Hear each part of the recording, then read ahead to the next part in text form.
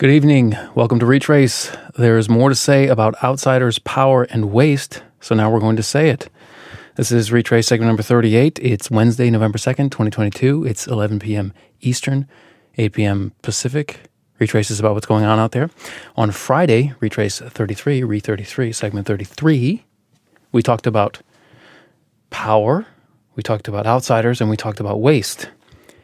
There's more to say about it. I thought of something that needs to be said, and then also a correction and a clarification. All right. We were at the part where we were talking about perception and power and deception and talking about whether you care about what people think and how that can affect what I'm going to call the microeconomics of your power. But I'll explain microeconomics if that word isn't clear in your mind in a second here, but it sounds boring, but it's really important that we think of it that way. Anyway, I thought of this thing that I was like, where did I hear this? This phrase. This is the phrase. Talking about people who are satisfied to possess the reality rather than the appearance of power. The reality rather than the appearance of power. That captures the distinction that I'm making, or that I was trying to make on Friday. Caring what people think and wanting power, or caring about power versus just caring about power, caring about the reality of power rather than the appearance of power. Okay, well, it's Carroll Quigley, the historian Carroll Quigley. And he's also quoted by the later historian Neil Ferguson. But anyway, let me just read what's in the notes for Retrace 33. The historian Carroll Quigley says, an elite secret society formed in 1891 by Cecil Rhodes, William T. Stead, and Reginald Beloyle Brett persisted at least into the mid 20th century on the basis of power without publicity. Now I'm quoting Quigley from the Anglo-American establishment. This organization has been able to conceal its existence quite successfully, and many of its most influential members, satisfied to possess the reality rather than the appearance of power, are unknown even to close students of British history. This is the more surprising when we learn that one of the chief methods by which this group works has been through propaganda. Okay, that's on page 3 to 5. It's also quoted by Ferguson in The Square in the Tower, Neil Ferguson, Square in the Tower, 2017, on page 157. Okay, so here's where that gets us. So first of all, I just love that idea, that phrase, satisfied with the reality rather than the appearance of power. But Quigley and Ferguson totally disagree about the Milner Group, the Rhodes-Milner Group. I won't get into what the Rhodes-Milner Group is, but let's just say Quigley claimed that it was an extremely important informal organization, and it's like, and what Quigley wrote in Tragedy and Hope, which is an earlier book of his, and then the Anglo-American Establishment about this group is quoted by conspiracy theorists ad nauseum. Because Quigley is a really convincing historian. I mean, if you read things that are not what he wrote about these conspiracy-related topics, he's a very credible source. He writes like someone who is exactly who he seems to be. He was a professor at Georgetown. His most famous student was President Bill Clinton. Very popular course. He taught a very popular course on what became the book, The Evolution of Civilizations, which is a fantastic book, by the way. I read that before I read any of this conspiracy stuff, but I think I first heard about Quigley because of his conspiracy connections. Anyway, the one thing is that the Anglo-American Establishment came out in 1981. I think he died in 1977. This is supposedly a manuscript found by someone who then published it, and it's mentioned in like the original edition, but then not subsequent editions. So there's all kinds of conspiracy, right? Or potential thereof.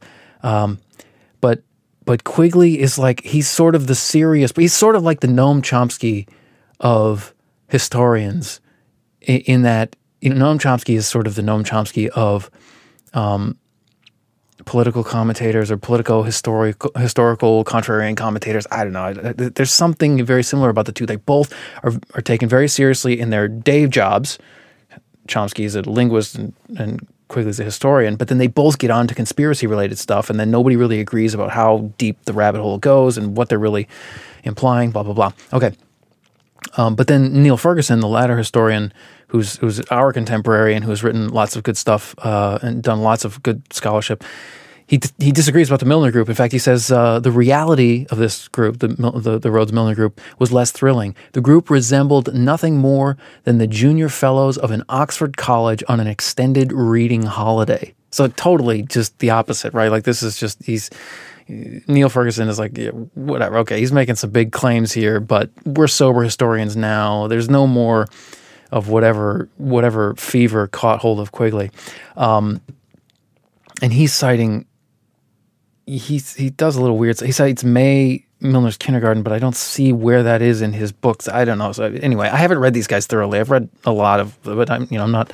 Okay, so that presents us with a problem. When historians disagree, we must decide which claims to believe and perhaps which historian to trust. So like on the one hand, you got what they say, and on the other hand, you got who they are, and then can you like just turn the switch on one of them and say, I trust you, and then all these green statements, because if you trust them, everything they say is true to you, and you believe it.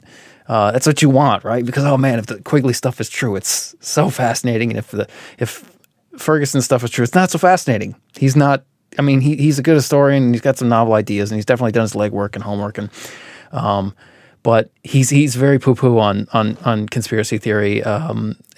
He's very conventional on that stuff, and so it's not as exciting. So let's hope that Quigley's right. That's more interesting, right? Let's declare our biases. Think about this. Two historians disagree, and this probably applies to any of the relevant professions. First, who's the better historian, or who's the better political analyst, or who's the better military strategist, or who's the better artificial intelligence engineer? Who's better at their day job? That's the first question you got to answer. And then oftentimes you have to answer the scholar. Who's the better scholar? Being a scholar is not the same skill set as other things. It's a very sort of read a lot of stuff that's not exciting and not fun, and don't drift and don't doze off and don't miss any of it. Be willing to dig and dig and dig and dig and dig and find nothing for a long time. Who's got that stamina and that self-control and capacity for attention to detail, even amidst oceans of boredom? Okay, I've dipped into these waters, and I know what a good scholar is capable of, because I can see what I am not capable of and what I would have to be capable of to become a good scholar. Okay, who's a better thinker? Being a good historian, being a good scholar does not mean you're a good thinker. There are lots of people who just do not recognize the power of biases. They don't think that they have any. They haven't proven themselves or been proven wrong enough in life to realize how easy it is to be wrong, no matter how, even about your own memories. Oliver Sacks' Speak Memory, that essay he wrote, he's like, he believed that this thing happened to him, and then he, found compelling evidence that it didn't happen to him. His memory had just sort of woven it into his history, as opposed to some... Who's a better thinker? Whose judgment is better? Kind of related to thinking, but it's also like judging is guessing and intelligence. We're talking about, what is his name? I always forget the guy's name. He needs a better name. I always forget it. Guessing and intelligence, Oxford Mind. It'll come back to me. I'll cite it in the notes, but I've talked about him many times. I don't know why I can never remember his name. Judgment. Who's better at guessing the right answer? Either the right answer about reality or the right answer about the future, maybe in predictions. Who's got better access? If Quigley was given access to the Rhodes Milner Group's internal documents, he had better access than someone who didn't. Did Ferguson have that? Did Ferguson have better access because he came later and there was less, there were fewer barriers, blah, blah, blah. Who got a chance to rebut? Quigley could never rebut Ferguson's judgment of his scholarship, but Ferguson can rebut Quigley all day long. That's an imbalance. Whose claims are more plausible? Definitely Ferguson's. Anytime that you claim there's a massive important group that nobody really recognizes and is doing all kinds of crazy important stuff, that's less plausible than just saying nope, nuh-uh. And then evidence. There's also like what I said about the Anglo-American establishment. It's published in 1981. Someone claims to have gotten, and they say the publisher says in that first edition, the story of how we came across this manuscript is for another time. Don't.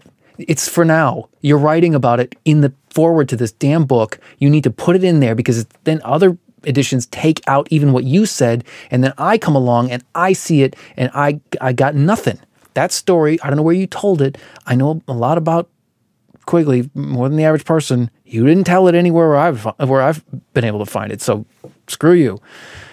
Did they really say what's written? Did they really? Is this book really written by Quigley? The later one. You could always doubt that. I'm not so worried about Ferguson. I mean, as long as you trust the printing process, Ferguson said what's in his books. One last thing I want to say about the Rhodes-Milner Group that I sort of mentioned that in the notes. It sort of seamlessly move on to the psychopath idea. This it's not the same to not care about what people think is might or might not be the same as this sort of psychopathy idea. And Quigley does not call this Rhodes-Milner Group psychopaths at all. Quite the contrary, actually. He says most of their motives were noble, and he agrees with most of what they did. Okay, enough about Quigley, Ferguson, and the Rhodes-Milner Group. Let's talk about psychopaths. And 11:55. Well, I said one, maybe I just out of the depths of my memory, I said 1 in 25 of us are psychopaths. No, it's not 1 in 25. It might be 1 in 25 of like business people or like CEOs in particular, but it's not 1 in 25. It's more like 1 in 100. I cite in the notes, it's hard to know. Like, what is a psycho? How do you know? How do you detect them? Like, would all the psychopaths in the football stadium please stand up so that you can be counted? Just thank you. I mean, how do you find? Okay, so it's tough stuff, but it's not 1 in 25. It might be that high for people with a lot of power. So that's in the section, that's in the notes of Read 33. It's in the section Perception, Power, and Deception, footnotes 6 and 7. Finally, I just wanted to do a better job explaining this distinction I'm trying to make between people who want power only and people who want power and attention. And I think it comes down to microeconomics. When I was writing this up in the notes, that's the way it felt right to say it. Okay, so I said that. So first, talking about the group, the kind of people who want power and attention. I said the upshot is that seeking attention is wasteful unless that attention increases one's power more than any alternative uses of those resources would do. That's microeconomics. Like it's comparing things at the margin. What's the marginal gain of whatever you're trying to get? Between two activities. So you don't say, will this make me money, or will this, or will it not make me money? You say, will it make me more money than the opportunity cost of, which is to say the other thing that I could have done that would have also made me money, but maybe a different amount. So, perfect example, starting a podcast business. Okay. The opportunity cost of starting a podcast business is whatever my previous job was, that income over the period of time that I do the podcast business instead of that. And, in theory, you have to consider other human factors, but, in just terms of microeconomics. Okay, so same thing with power and attention. Anytime they're pursuing these people who want both, anytime they're pursuing attention, that's wasteful if it doesn't gain them more power than just pursuing power as such. Sometimes pursuing attention, like getting a big audience of people who agree with you and are willing to do your bidding, that increases your power, but that's microeconomics.